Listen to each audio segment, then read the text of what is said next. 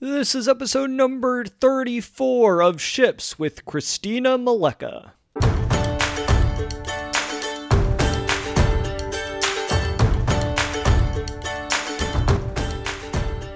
Welcome to Ships. My name is Pat McAndrew, and I am a professional actor, speaker, and coach. In every episode, we discuss a message related to the most important vessels in our lives. Thanks for being here today. Now let's set sail.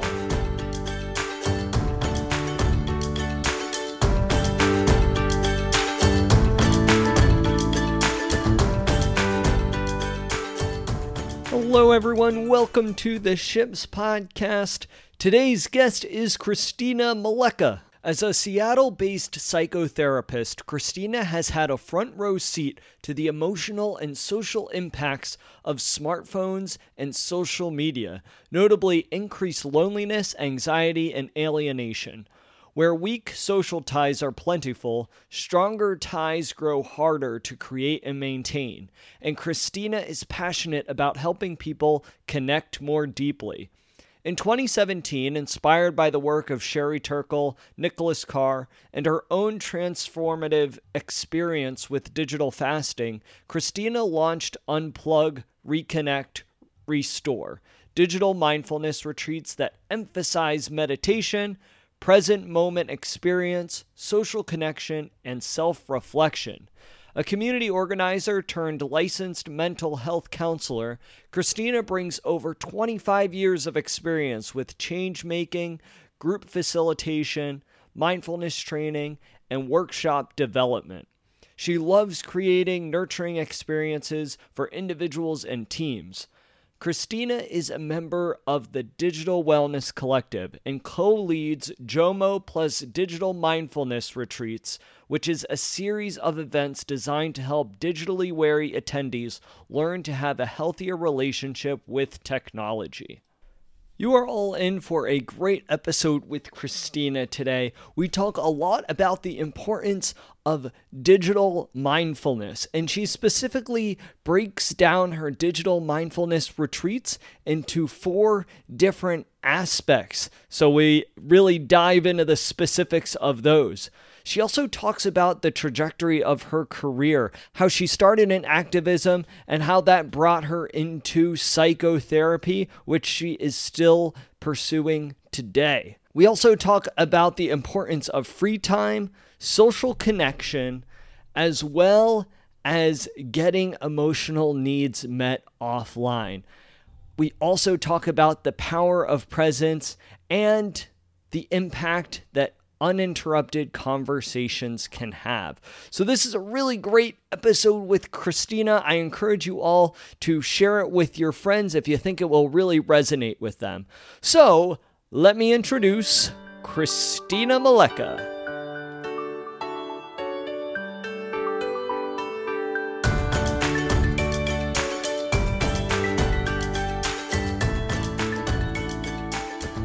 Hello everyone, welcome back to the Ships Podcast. Today's guest is Christina Maleka. Christina, thank you so much for being on the show today. Oh, thank you for having me, Pat. I'm really excited to talk to you. I feel like I know you already because I've been listening to your podcast. I think we're kindred spirit, so this will be fun. Yeah, I'm really excited. You're doing some incredible work in the digital mindfulness, digital wellness, well-being space, and I'm very excited to dive in and hear you share all the great things that you're doing. Oh, well, thanks. I'm excited. I'm in good company because you've had some amazing guests. Yeah, we've so been I'm very honored. We've been very fortunate, and you know, the hope is to continue having great guests like yourself on this show who are doing some really incredible and inspiring work. Oh, thank you. So I'm wondering if you could just start off by telling us a bit about yourself and where does your journey in pursuing this path begin? Well, I think it began. So my first career when I got out of college was as a community organizer. So this will all make sense when I put it all together. So I worked as a community organizer for Greenpeace and other nonprofits on environmental justice issues and corporate accountability issues. Also LGBTQ rights and racial justice. So that was about the first 15 years of my career.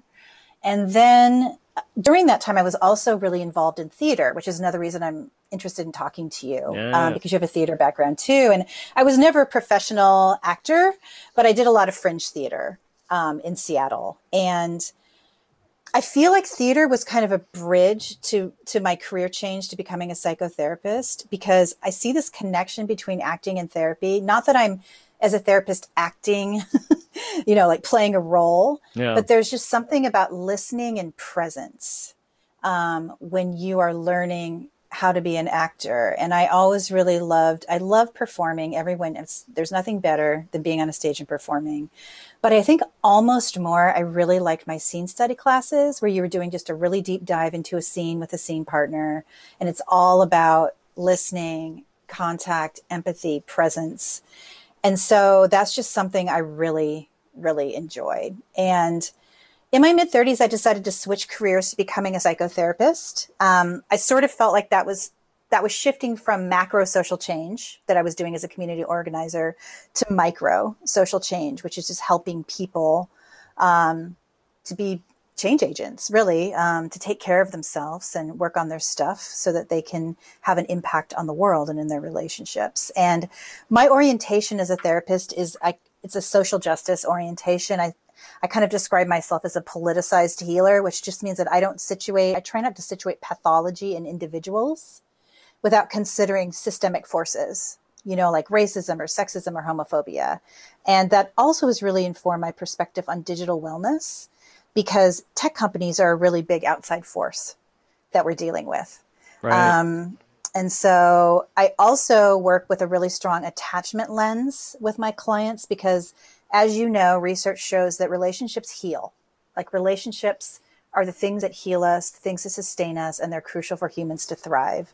So I pay a lot of attention to forming good attachments with my clients and looking at their history of attachment.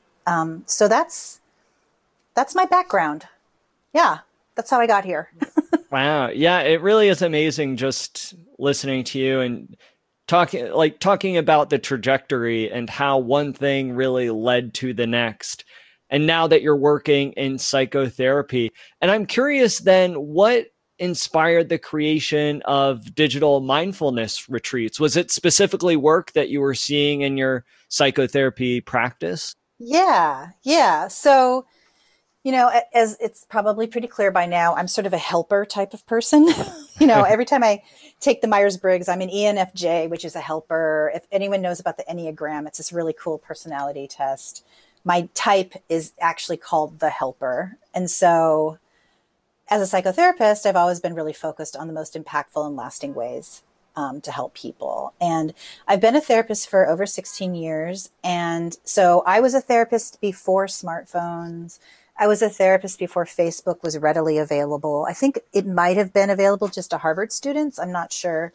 But before social media came on the scene, before smartphones. And so I really had this front row seat to watching my clients grapple with this huge tech boom that we've had. And there's several places where I've really seen people struggle with their emotional health. And one of them is, of course, social media.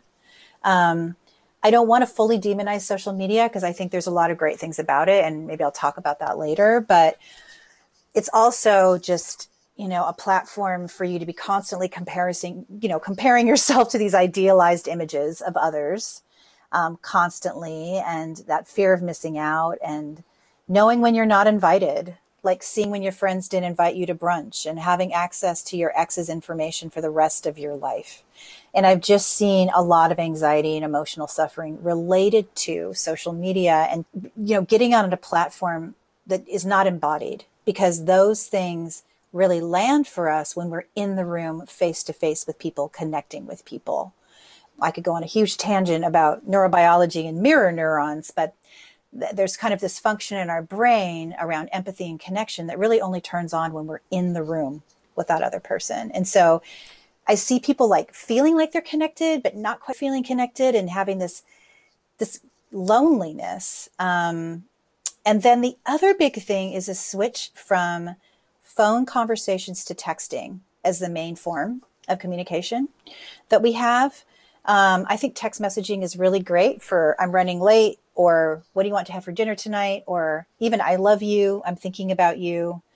But when you think about the fact that 60 to 70% of communication is nonverbal, and how important facial expressions are to communication and how important vocal tone are, it's like a pretty impoverished form of communication. And, it took me a while to realize when clients were coming in and they were telling me about these really serious emotional conversations they were having with a partner or a parent or their child or a friend. And these were actually happening over text messages rather than in person or over the phone. And wow. Yeah. And what I see is just that we don't have any agreed upon etiquette for texting. So it causes so much anxiety. People send a text and they're like, I'm not sure what it meant. And they haven't gotten back to me. And it's just very hard to interpret text messaging. So I've seen that cause a lot of anxiety for people. And then also, just the fact that we always have to be on and always available, like just the ramp up of the expectation for all of us that we have to be online at all times and responding to everything all the time. And I think that just causes a lot of stress and anxiety. So I, kind of been working one-on-one with clients to help them manage their relationships with technology for years. And I realized a few years ago that I was not really managing my own relationship with technology, and I was spending too much time scrolling and too much time on my screen, and I was really stressed out and overwhelmed. So I took myself on a screen-free vacation for a week. No phone. Oh, wow. Yeah, no phone, no laptop, no tablet. I didn't even watch TV. And I was on the Oregon coast. It was a beautiful place to be. But I'll tell you, like those first 3 days, I was jonesing. I was really uncomfortable because I had really just come to rely on my phone as a distraction and something to pick up when I was having a hard feeling, and hadn't been in practice of tolerating boredom. And so the first few days were much harder than I thought they would be. But as I dropped into the experience, things just started to get really clear. Like I started to drop down into my body, to relax, to have lots more time to reflect on, I'm 52 now, and that was when I was 49. So like, what do I want the second half of my life to look like? What's important to me? What are my values? And I was able to leave that retreat with a meditation practice that I keep to this day, with a lot better boundaries with my technology and just a clear sense of my mission in life. So of course, being a helper, I wanted to recreate this experience for more people. And I have a lot of experience with like working with groups, facilitating groups, teaching groups. And I thought this is a great way to use my skills for something I feel really passionate about. So that's kind of how digital mindfulness retreats came to be. Yeah, it really is amazing just like how much we can gain by disconnecting. Yeah.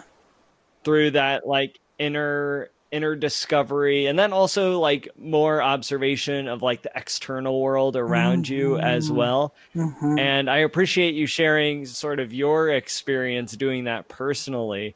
Yeah. I imagine at that point in time, it was really a turning point for you. It really was. I mean, it was really life-changing. I have to say, it really changed my life. That sounds like hyperbole or really dramatic, but it just helped me to shift myself into a place where I'm putting the things that are important to me first. Most of the time, not all of the time, I'm human. I still get sucked down into social media rabbit holes. I'm not like sitting on the top of a mountain, like I'm not a guru sitting on top of a mountain, but I was really able to have like a really big shift in that. So it was a really profound experience for me. Right. Now, you say on your website that digital mindfulness retreats emphasizes meditation, present moment experience, social connection, and self-reflection. And so I'm wondering for our listeners, if you could elaborate on these 4 aspects, and why is it that you have decided to delve into these specific 4 aspects? Oh, I have so much to say. So, how much time do you have? No, let me talk, before I jump into the specifics, can I just sort of talk broadly? Yes, please do. So So the time we spend on email and the internet and our smartphones really strengthen our neural networks for fast processing of data. We are strengthening the parts of our brains that take in data and process data. But this sort of internet brain finds contemplation, deep thinking, sustained concentration, and emotional connection harder because we're just not using those parts of our brain. I can't remember which of your guests talked about things that wire together, fire together. I can't remember who that was. But anyway, so basically this is because these neural pathways that perform those actions are physically depleted because we're just spending so much time on our screens. But our brains are incredibly plastic. There's this concept of neuroplasticity, which means that our brains can change throughout our lifetime, and it really just depends on which parts of our brains we're using. And this is this is very rudimentary neuroscience. Like, I'm not a neuroscientist, but with all the reading I've done about the negative impacts of of tech, the thing that's really cool is everybody's like, yeah, but we can turn this around.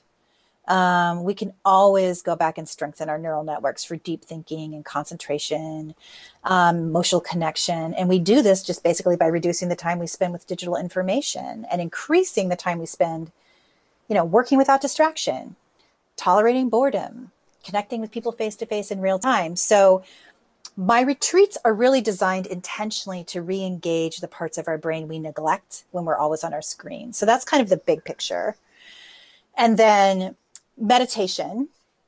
So that's the first of the four things you mentioned. The reason I emphasize meditation is because mindfulness is basically the opposite of distraction.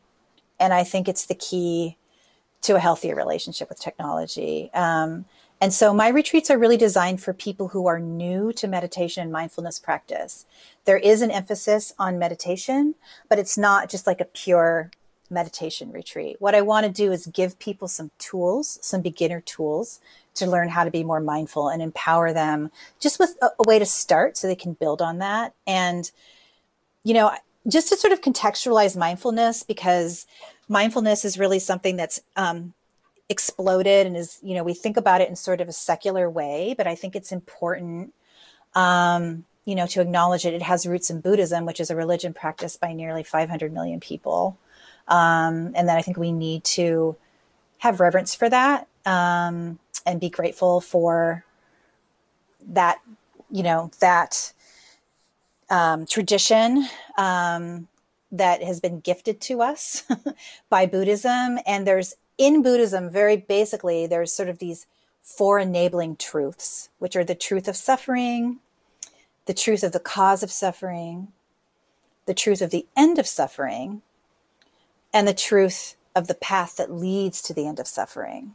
And so I believe that overuse of technology can lead to suffering. And so I'm really about helping people to use meditation to decrease suffering. At the same time, according to Buddhism, when mindfulness and presence are just used exclusively as ways to physically improve an individual person's life, we're really not honoring the tradition of mindfulness in Buddhism.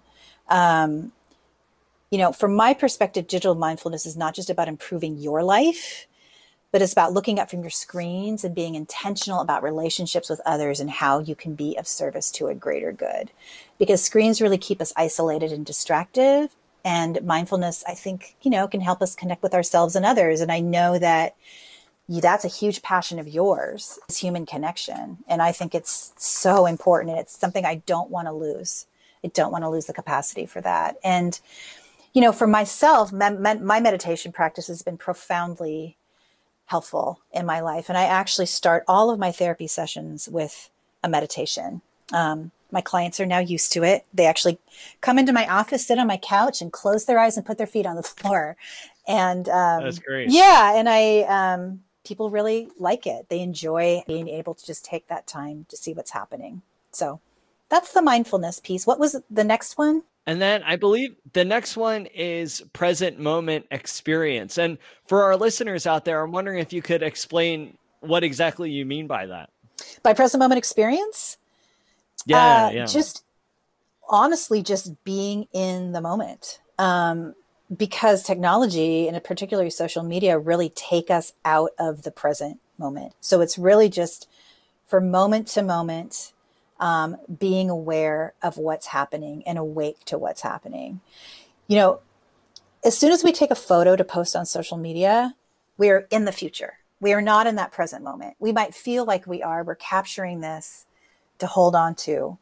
But as soon as we take that photo, we're thinking about what hashtags we'll use, if we'll get likes on the photo, what people will think about us when they see that photo. That's so true. Yeah. I've never heard it put that way before, of when you're in the present moment. As soon as you take your phone out to take a picture, you're thinking of the future and no longer in the present. I love how you put that. Yeah. And so like a huge part of helping people move into their present moment at my retreats is, and I suggest this for anybody, is dropping into your senses.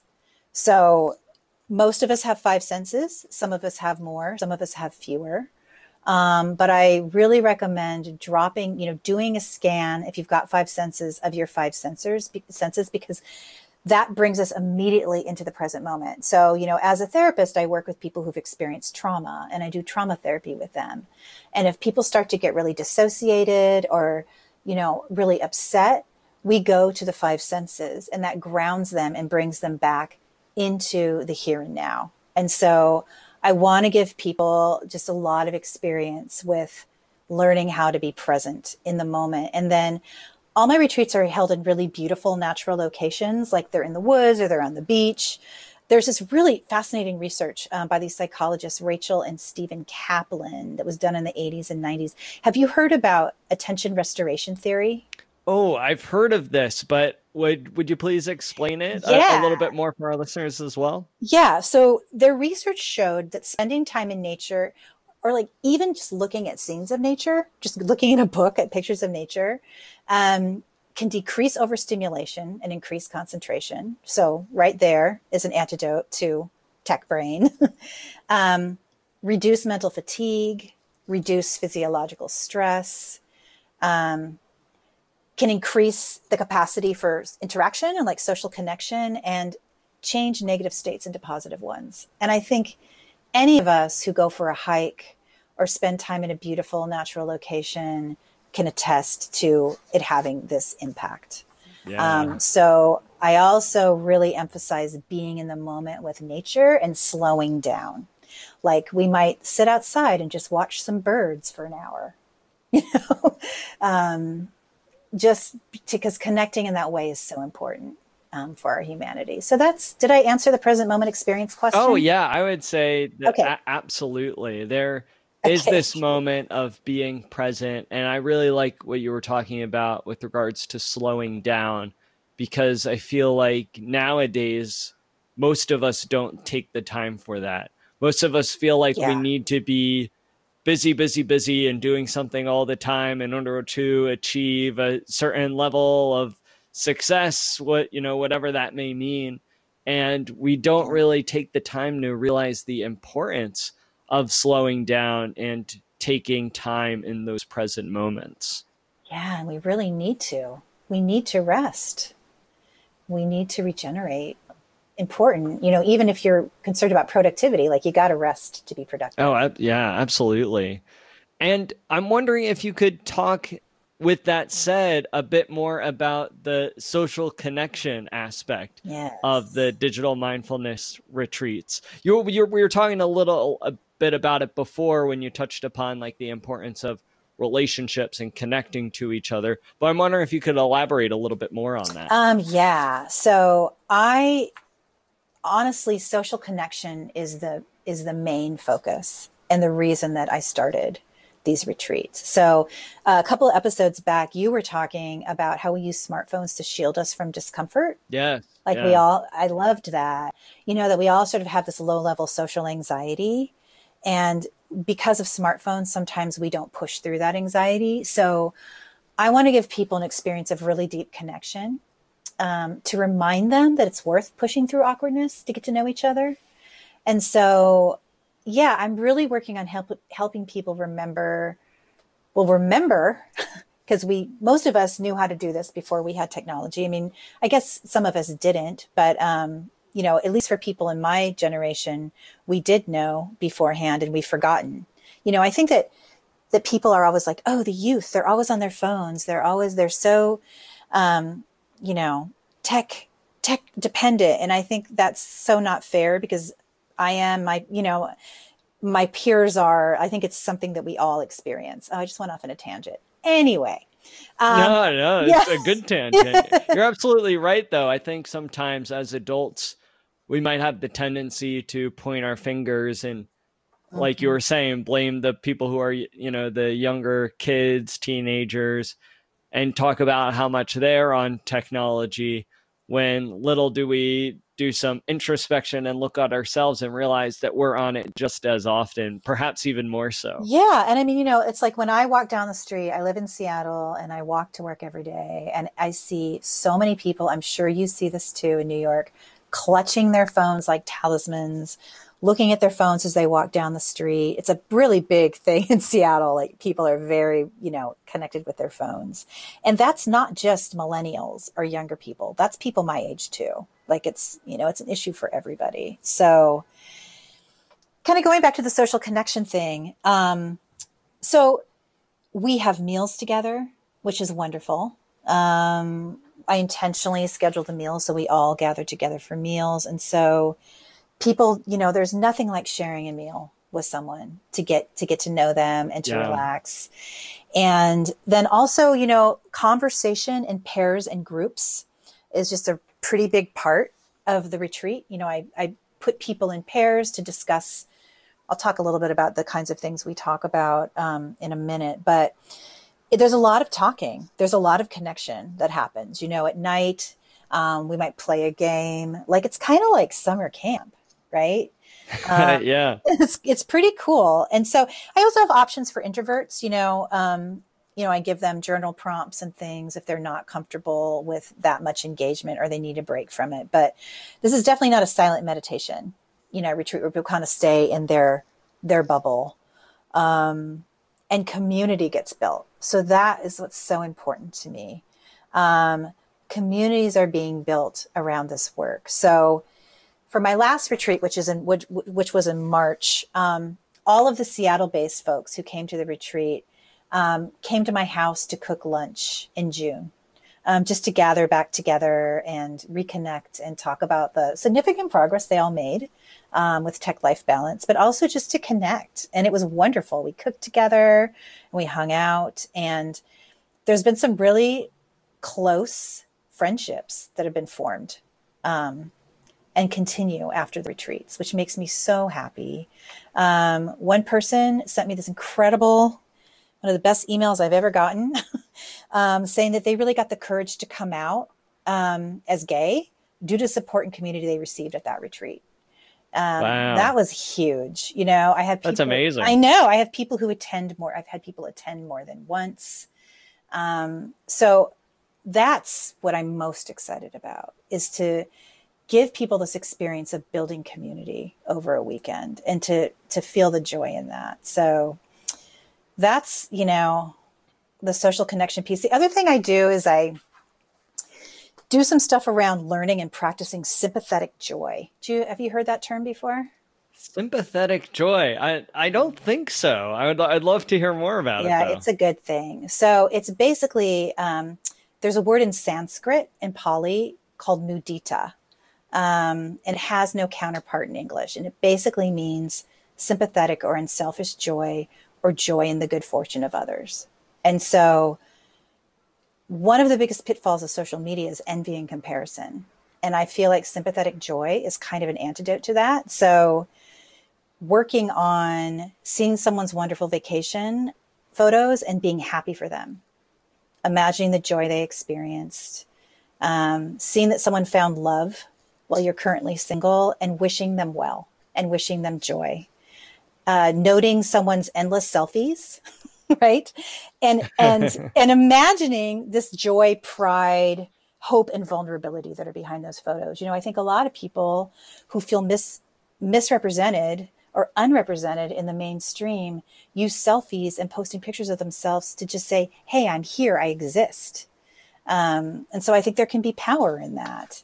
So we do some exercises around sympathetic joy and work on feeling sympathetic joy for each other throughout the weekend. And I think that's also a really important part of social connection. And then there was one last aspect you had, which was self-reflection. So I'm wondering, how does self-reflection play into these retreats when you have the social connection going on, you have the meditation? Mm-hmm. How is this different from the other three? Yeah. Well, you and Anastasia, was it Anastasia? Oh yeah, Anastasia. Yeah. Anastasia. She was great. She talked about how we don't have enough time to be bored. And so in addition to making space for creativity, boredom also is crucial for making space for us to reflect on our lives and what's truly important. We really have to be quiet to truly know ourselves. So during my retreats, people get a lot of free time. And I have prompts for people who need them, journal prompts, other prompts, questions for people to use to reflect on what truly matters to them and why. Because you won't be motivated to spend less time on your phone unless you have something else that's really compelling to do. Oh, yes. Yeah. Unless you have a passion. So I'm not about taking away someone's coping. For a lot of us, we use technology to cope. I mean, as a therapist, I can see people using technology to manage depression or anxiety. It doesn't work very well, but we do use it to cope, and you can't take away someone's coping mechanism without offering a healthier replacement. And so I really talk to people about what you can add, like what can you add to your life, rather than just talking about limiting tech use. And so I also, for self-reflection, I lead people through this exercise about social media usage and their emotional health. So, I talked before about the good things about social media. I think marginalized groups finding each other. Social media is so important for people with disabilities who aren't able to get maybe out or to places where they can have face-to-face contact with other people as often.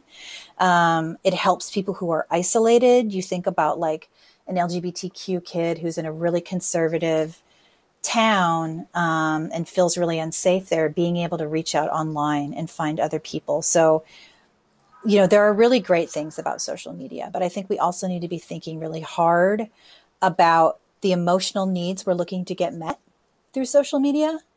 And so I have people do this exercise where first I put sticky sheets up because it's all analog. Everything's paper. It's just like flip charts and my horrible handwriting. We don't have slides or anything. And I write down, I am posting this on one piece of paper because I want to feel this on another one. And I want people to think this about me.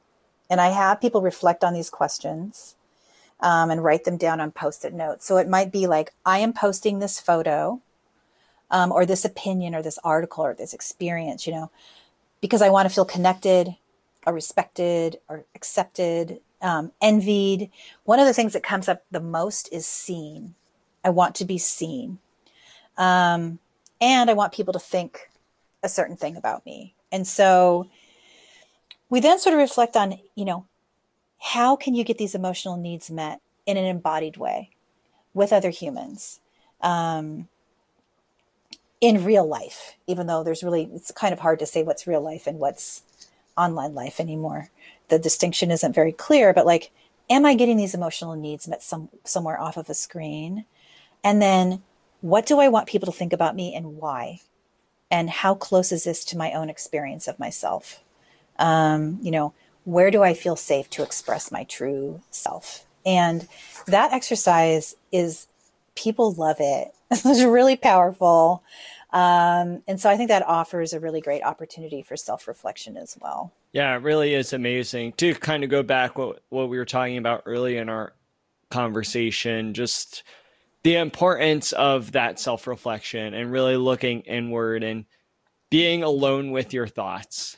And having these moments of solitude Yes. where you can just sit down and like think. It's so important.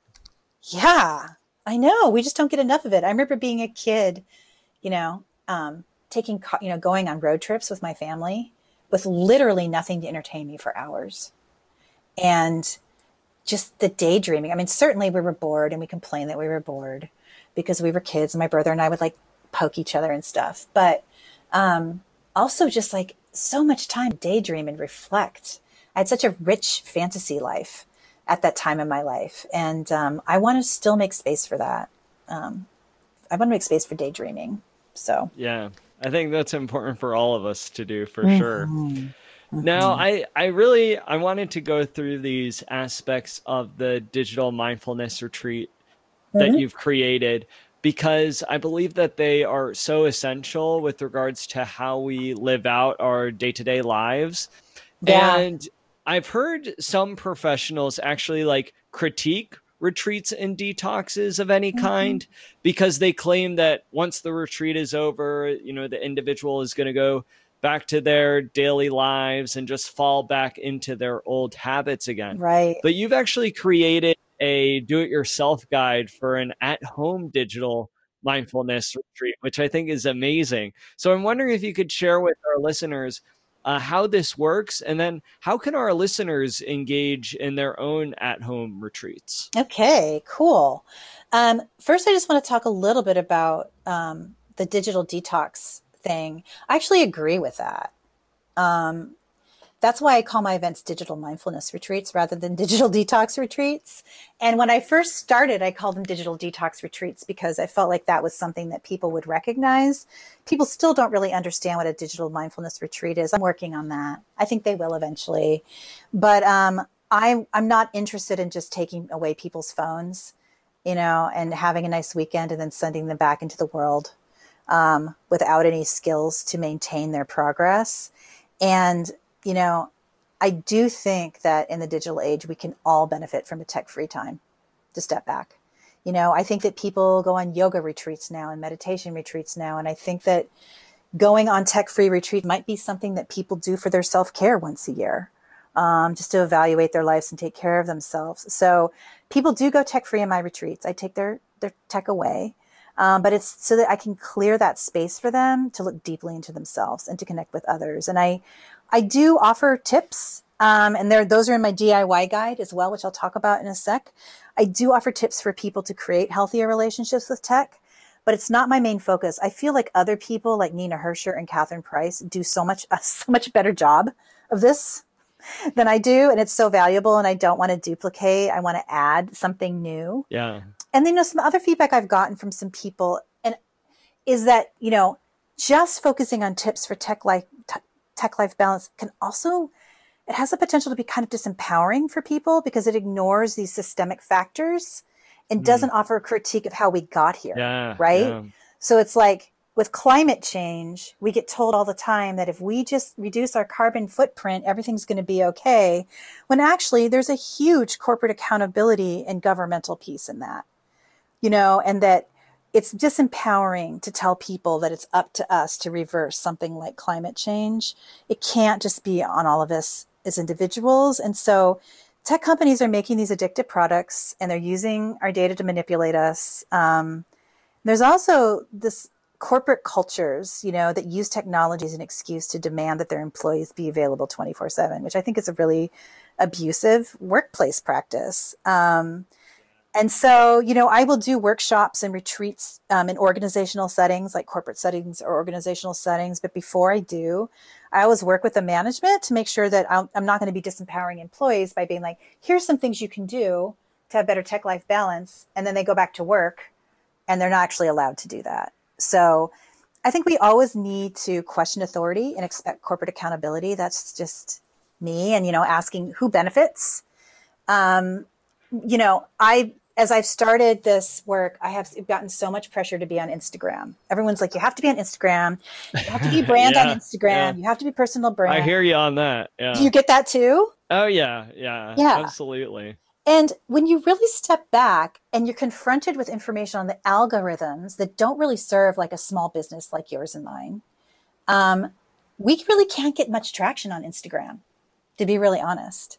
And this refrain of you have to be on social media really ultimately kind of benefits Mark Zuckerberg, and the huge social media marketing industry. It doesn't really benefit us as individuals. So I think it's always just important, once again, to just think, who benefits this? Who benefits from this? Is it for me? Is it so that social media companies can use my data to market products to me? So that's just my little aside on the importance of looking at this not only as an individual issue, but as a corporate accountability issue. And I know a lot of people in the Digital Wellness Collective are working really hard to hold tech companies accountable. And I think that's really important and really great. And so with the DIY guide, not everyone can afford a weekend retreat or a week-long retreat, either time-wise or money-wise. I definitely try to have low-cost and scholarship spots in my retreats, but I really wanted to make this work as accessible as possible to everyone. So I created this DIY guide to an at-home digital mindfulness retreat, and it basically guides you through all the components. So the things I just talked about that are some components of my retreats, it gives people sort of just like a roadmap for building their own retreat at home, which could either be like 1 hour or a weekend. I always encourage people to start small and have success and build upon that success. And so, I think that a lot of times we're told that we have to unplug. Like, you've got to unplug, you've got to spend time offline, but we don't know what to do with ourselves when we do. Like, we're just like, okay, so I'm unplugged. Now what do I do? How do I, benefit from this time? And so what I really wanted to do is provide people a template to help them to benefit as much as possible from their unplugged time. So the guide, my incredible graphic designer, Mark Hartley, does a beautiful guide for me, and it's available on my website, which is dmret.com. And so I really encourage people to go on there. And I would love to get feedback from folks who try the at-home retreat about how it went. I actually am super excited. I got a call from a journalist at the Seattle Times a couple weeks ago, and she's gonna do the DIY retreat and do a story on it. So I'll be excited. I hope it's good. I hope she has a good experience. Yeah. So that's the DIY guide.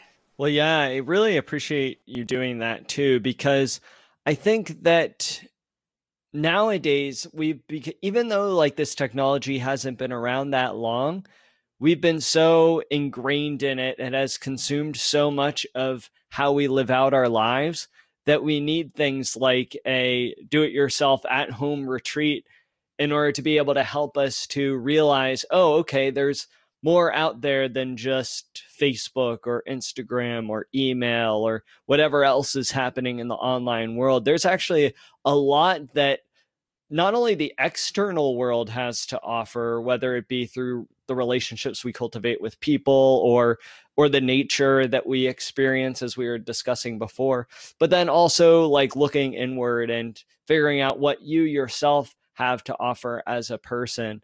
And I think that's why these sort of retreats are really incredibly important, because they offer this new perspective of looking at life. Seriously. Yeah. Like, what are the menus? We have so many menus that we see online. Like, how do we make our own menus? Our own pull down menus. Yes. Yeah. Yes. And I'm wondering if you could comment, just with all of that said, on how you believe digital mindfulness retreats can help people flourish better in an age that is consumed by technology. Oh man. I guess by reminding us of our humanity and the power of presence and our capacity to connect with other people. Every element of my retreats are intentionally designed to pull people back to mindfulness and embodiment and presence and calm. and basically they're offering a break from stress states related to high tech usage because we need breaks. And I want folks to get the most from those breaks. So yeah, does that answer the question? Oh yeah. Yeah, absolutely. Okay, good. Absolutely. And it's Good. just like, it's one of those things that I want to make sure to bring out for our listeners out there, that for Mhm. those people who might be struggling with their tech use, or who are always on technology, or even who might be suffering from like social anxiety or isolation, Mhm. that there are a lot of options out there. And Yeah, it might feel like everything is happening online, but there's so much of yeah, life to experience that is beyond the screen of yeah, your smartphone or even your computer. yeah. I made my DIY guide something you could print, download and print Oh, so that great, no one great. has to. Yeah, so that, but it's interesting. People keep saying, are you going to do like a video class on this? And I'm like, I don't know. I mean, I would like to make it accessible in that way, but that seems like a really big paradox, um, to be delivering it from a screen. Oh yeah, that's like that's the toughest thing with this industry, is like figuring out Yeah. that balance between, okay, I want to promote this work, promote this message and Mhm. get it out there. So there is this need to be have a very active online presence, but Right. at the same time, because of, what we're preaching, it's like, oh, okay, well, we need to strike that balance because Yeah. we don't want to be hypocrites necessarily. Is that something you struggle with a lot too? I thought, oh yeah, Yeah. absolutely, absolutely. It's really figuring out how often to post, how much should I be on social media, Yeah. because I'm a big believer that like this sort of message, I want to reach as many people Mm-hmm. as possible, Yeah. and because so much of the attention is on social media and Right. online, there feels like this pull to be on there, but at the same time I want to know to like exercise what I'm talking about, and practice Right. what I'm preaching. I know. I know. It's interesting. I've been really focusing, and I definitely have a social media presence, but I have to admit that I neglect it. Um, and I have rheumatoid arthritis, so it's actually really hard for me to type on my phone. And Instagram doesn't have a very robust desktop platform. And I just hired this amazing woman, Anisha Bartley, who's going to start helping me with my social media. So I'm hoping that I'm upping my game soon with that. But I also, I've been really focusing on in-person connections. So a lot of the work that I'm doing is talking to people, going to community meetings, giving free presentations in and around my own community. And the people, I've never gotten a retreat participant off social media. Um, I get people from word of mouth and from talks I give. But I think that when people see digital mindfulness retreat on social media, they might actually feel kind of guilty or bad or shameful, which I Right, don't want right.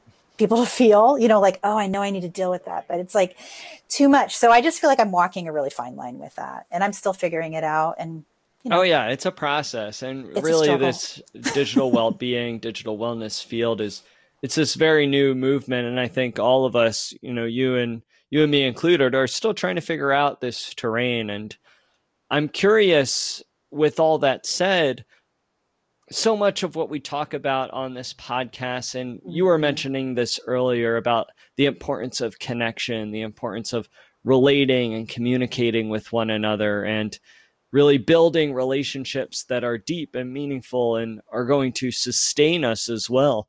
So I'm curious, from your perspective, what your definition of a genuine human relationship is.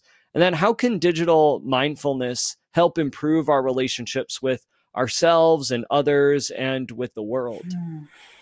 Well, I guess that's such a big question. It That's is. a It huge, is. Yeah. that's kind of big. Um, I think for me, a deep, genuine relationship is having deep, meaningful, messy, meandering, uninterrupted conversation. That's something I I miss. love I that. really miss the ease of that. And I also think it's about accountability to each other.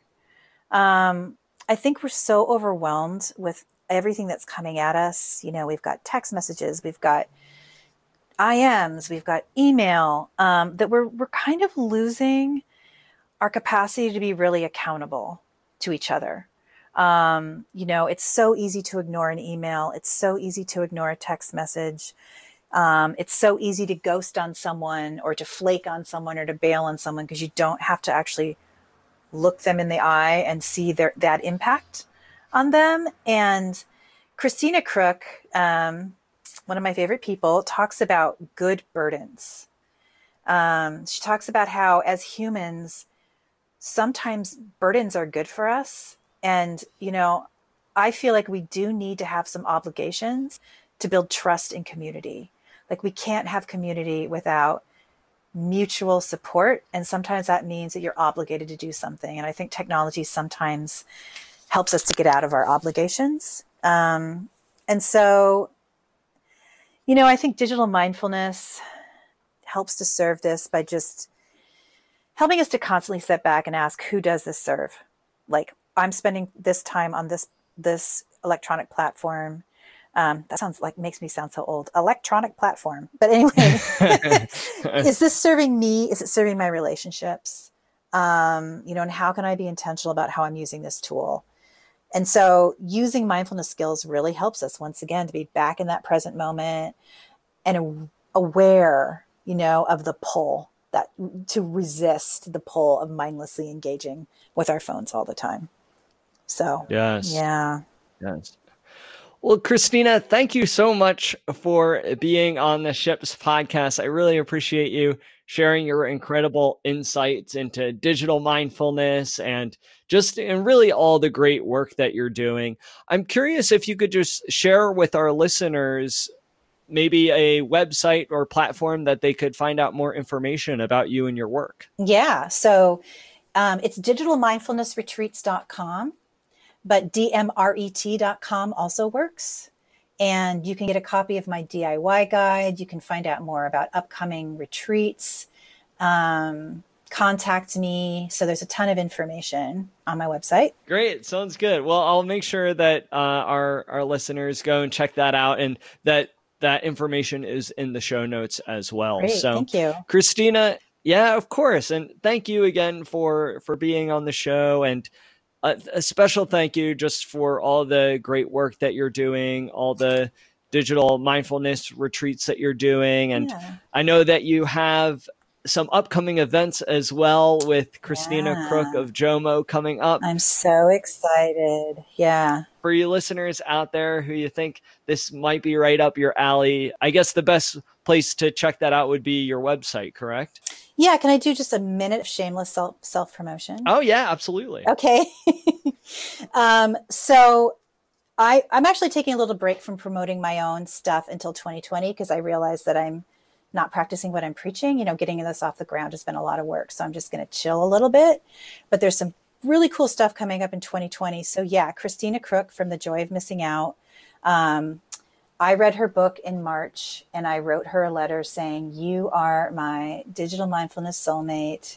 Do you want to collaborate on some retreats? And she was like, yeah, I do. So we have this incredible retreat coming up in March, the end of March, beginning of April, 2020, which is a week-long retreat at Present Moment Retreat Center in Troncones, Mexico. I've been there before.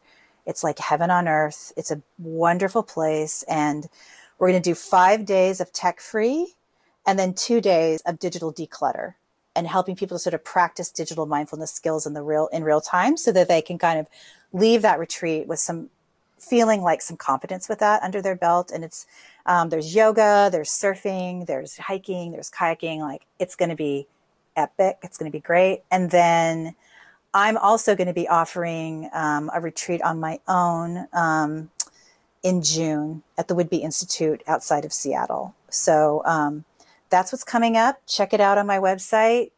We'd love to have more people in the sort of digital wellness, digital mindfulness space at the retreat. I think it'd be so cool for people to get together and just talk more deeply about these topics. So I'm excited. Awesome. Great. Well, everyone, please check out these resources. So Christina, thank you so much again for joining us on the show. It was such a pleasure, Pat. Thanks for having me. I really hope you enjoyed this episode with Christina Maleka. There was a lot of great information in there, and I hope that you take it and implement it into a part of your life, even if it's just starting small. Just like Christina said, make it easy for yourself so that you could then get those successes that will motivate you to expand that time, perhaps in your own do-it-yourself, at-home, digital mindfulness retreat. So Christina, thank you so much for joining us on the show. If you liked this podcast episode, please feel free to share it with a friend, leave a review. I would really appreciate it. Comment, subscribe, or if you have the Anchor app, feel free to call in and leave a voicemail. I would love to hear from you. I always love hearing our listeners' questions and suggestions on how to make this podcast more impactful in your lives.